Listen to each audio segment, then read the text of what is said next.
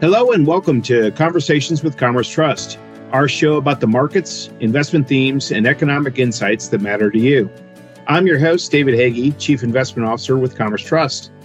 Today, we're going to review the economy and markets from 2022 and look ahead to 2023 with Scott Colbert, our Chief Economist and Director of Fixed Income, and Matt Schmidt, our Director of Equity here at Commerce Trust. Welcome to the podcast, gentlemen. Thank you. Hello, David. Good to have you back in the office after a great holiday season. But let's spend a little time working through 2022. It was a year where we saw only the second time in the past 45 years that we've seen a negative return from both stocks and bonds. The previous time that happened was 1994. Unfortunately, in 2022, it was a significantly weaker returns for both areas than in 1994. U.S. stocks measured by the S&P were down about 18%, and the broad bond world measured by the aggregate index was down about 13%. Looking at 22, for me, it was the inflation story that dominated things. Scott, maybe you could talk about the inflation story and what happened in the economy over the course of 2022.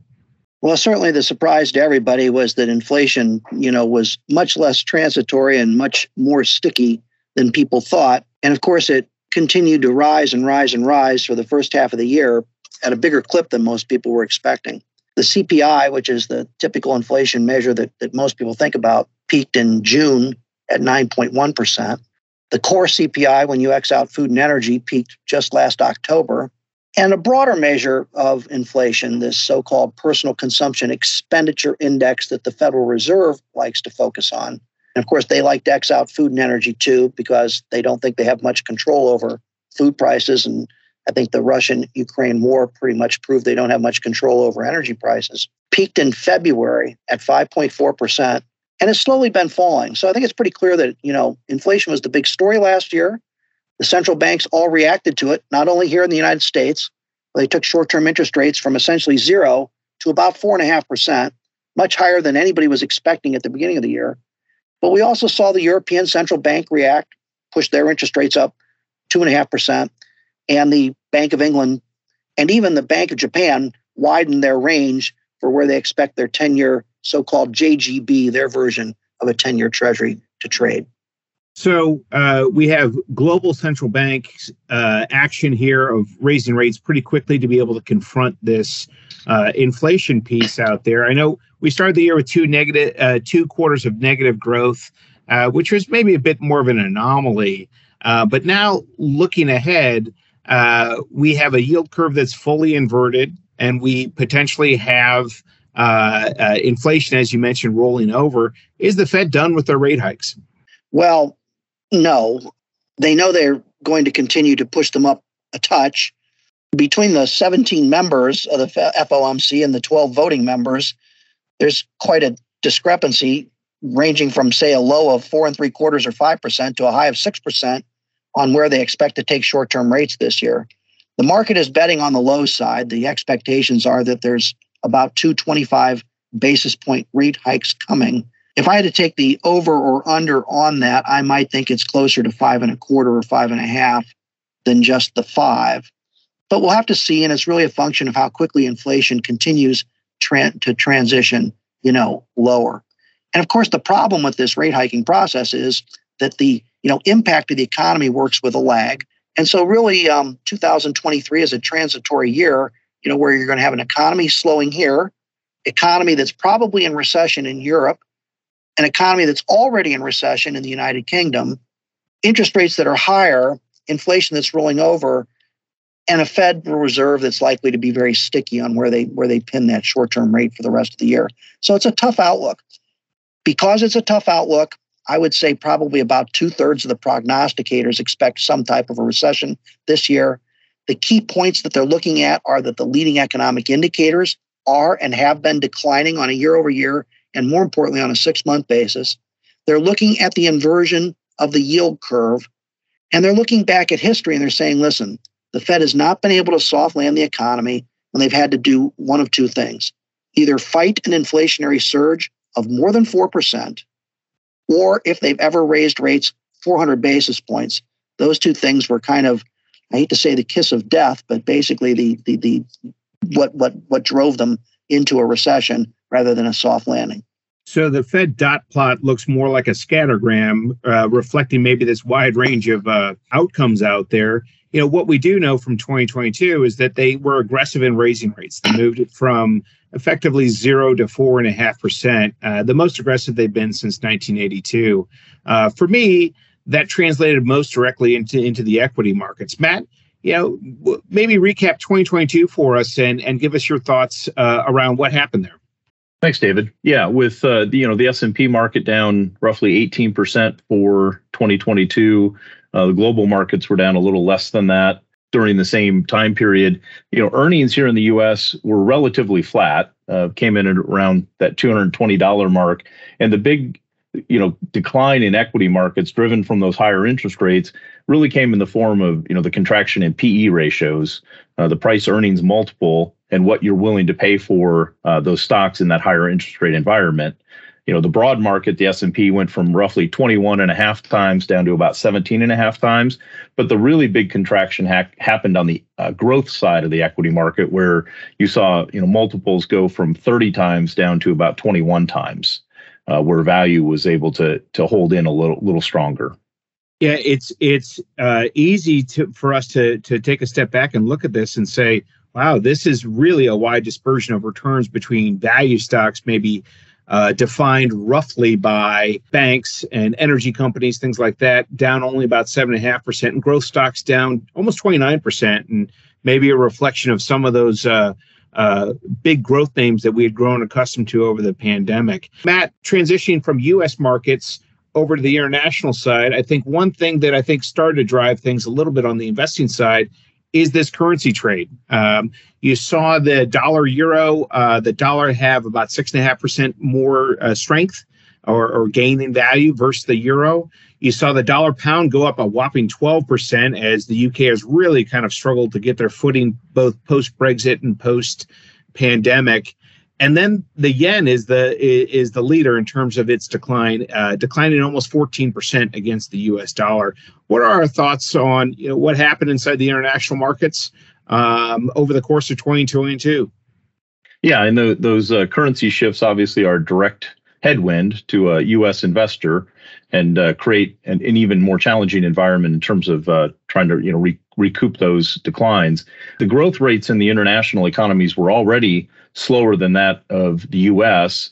And so, when you add in, China's zero COVID policy that they were dealing with, and then Ukraine and Russia and the invasion that took place there, adding challenges in terms of the growth expectation for foreign markets, it just really compounded on itself as we moved through 2022, they had a better starting point in terms of valuation levels. Their markets weren't as overpriced as perhaps ours were, but that, we're on a little more even footing as we exit 2022. Yeah, and looking more closely at the markets inside 2022, the other maybe striking piece to it is that we only had two sectors of the U.S. market that were up.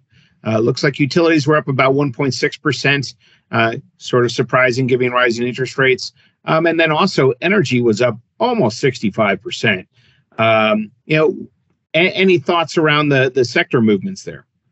Yeah, obviously energy was a big benefactor of the Russian invasion into Ukraine and the concern about global supply of oil and natural gas and the energy situation that unfolded with that. And then looking at, the other areas, as we touched on, some of the big mega cap growth companies that were, their growth rates were being called into question, and you were seeing those valuations come down. It really affected, technology or, the Amazons and Microsofts of the world, if we want to, get specific companies. But even then, the impact that inflation was having on the consumer, so some of the consumer discretionary type areas, things like that, were under pressure as we were unclear or unsure of how the consumer was going to be able to weather that high inflation that Scott was talking about earlier. Scott, cold comfort inside the bond market that it was off only 13% relative to the 18% inside stocks. But certainly an unprecedented year for us inside the bond market, or at least since they began tracking those, the aggregate index. Any thoughts as to how we position our portfolios, a reflection of our economic outlook, as well as positioning in different sectors inside the bond universe? Yeah, the down 13% return that you referred to start this piece, that's about 4 times worse than the taxable bond market has ever produced since these indexes were invented back in 1976. So it was a disaster. The good news is with rates materially higher, we've had a yield rally and a much bigger cushion going forward now. And it's almost mathematically impossible to double down on such a terrible return. It's not impossible to have a negative return, but it's going to be much, much closer to zero or barely negative. And we would still lean probably on the positive side. We were short in terms of maturity last year, and that helped save a few basis points, if you will, relative to the broad markets. This year, we're adding back the duration because we think, interest rates have likely peaked.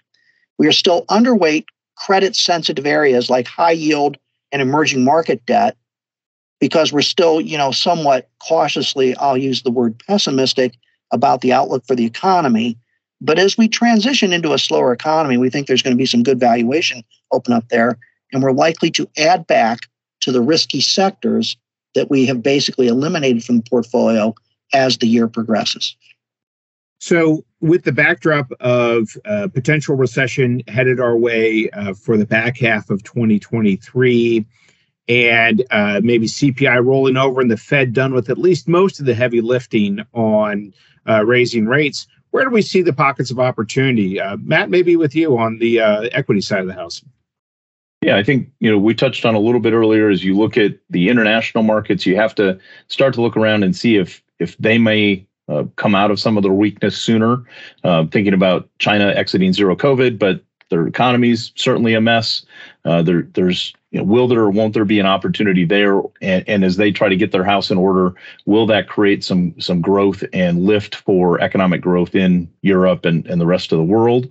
And then here in the U.S., we're watching closely. We had moved back to neutral last year between value and growth stocks, but in a slowing economy, you would expect growth companies perhaps to resume that leadership. And that'll be something that we're going to be focused on and looking at pretty closely as we work through 2023. We certainly see bumps, here in the first half of the year, but the markets are always forward looking and trying to price in, what is coming, and will the equity markets start to price in, some improvement as we look at the back half of 2023. So a glimmer of hope on the equity side that as we price in maybe a recession and moving forward, that generally the market reads that in advance and you start to see stocks maybe move up. Scott, what do we think on the fixed income side? Well, the bond market, is already starting to try and sniff out the slowing or the ending of the Fed rate hiking process. The 10-year Treasury peaked last September, late September, early October. And I don't think we're likely to get back to those highs in interest rates that we saw. So I think already we've seen kind of the highs, if you will, in longer term interest rates. From a credit spread perspective, in other words, looking at all the other sectors of the bond market, we don't think that they've bottomed yet, in essence, because basically spreads are pretty average. High yield spreads are very average. Corporate bond spreads or investment grade spreads are very average. Mortgage bonds are very average. So they seem to be, discounting about a 50-50 outcome for a soft landing versus a recession. And we would still say the odds of a recession are slightly better than 50-50. And so we're still cautious on a credit perspective, but we think we'll find opportunities there as the year progresses. Yeah, and it's nice to have somewhat of a yield cushion finally. I mean, I think that's the big difference for me for the past decade is that you weren't getting much in the way of yield. Thanks for the wide-ranging discussion today. For more information about our recap of 2022 and our outlook for 2023, you can download our annual outlook at www.commercetrustcompany.com. Thank you for joining us on Conversations with Commerce Trust. I'm David Hagee. We'll talk again soon. Important material disclosures regarding the content of this program follow. Commerce Trust is a division of Commerce Bank. Generally, non-depository investments offered in connection with Commerce Trust and its affiliates are not guaranteed, are not FDIC insured, and may lose value. Opinions and other information provided are effective as of the date of the recording and presented for the purpose of general education, information, or illustration only. Neither Commerce nor any of its affiliates, officers, employees, or agents have made any recommendations to buy, hold, or sell securities or given any advice as to the terms, beneficial interests, or profitability of any investment strategy or market activity, and information provided may not be relied upon as such. You, as the investor, are fully responsible for any investment transaction you choose to enter into, including determining whether such investment is appropriate in light of your investment objectives and personal circumstance, and you shall not have relied on any of the preceding or following information from Commerce as the basis for any investment decision. This material is not intended to replace the advice of a qualified attorney, tax advisor, or investment professional. In considering whether to trade or invest, you should inform yourself and be aware of the risks. Past performance is no guarantee of future results, and the information in the commentary provided is subject to change based on market or other conditions. Diversification does not guarantee a profit or protect against all risk. Commerce Trust does not offer tax, legal, or specific estate planning advice. And while we may provide information or express general opinions from time to time, such information or opinions are not offered as professional tax or legal advice. Commerce Trust does not provide advice relating to rolling over retirement accounts. Commerce Trust is not a municipal advisor under Section 15B of the Securities Exchange Act and therefore does not offer advice or recommendations concerning bond proceeds or other municipal advice subject to this section. Any data contained herein from third-party providers is obtained from what are considered reliable sources. However, its accuracy, completeness, or reliability cannot be guaranteed.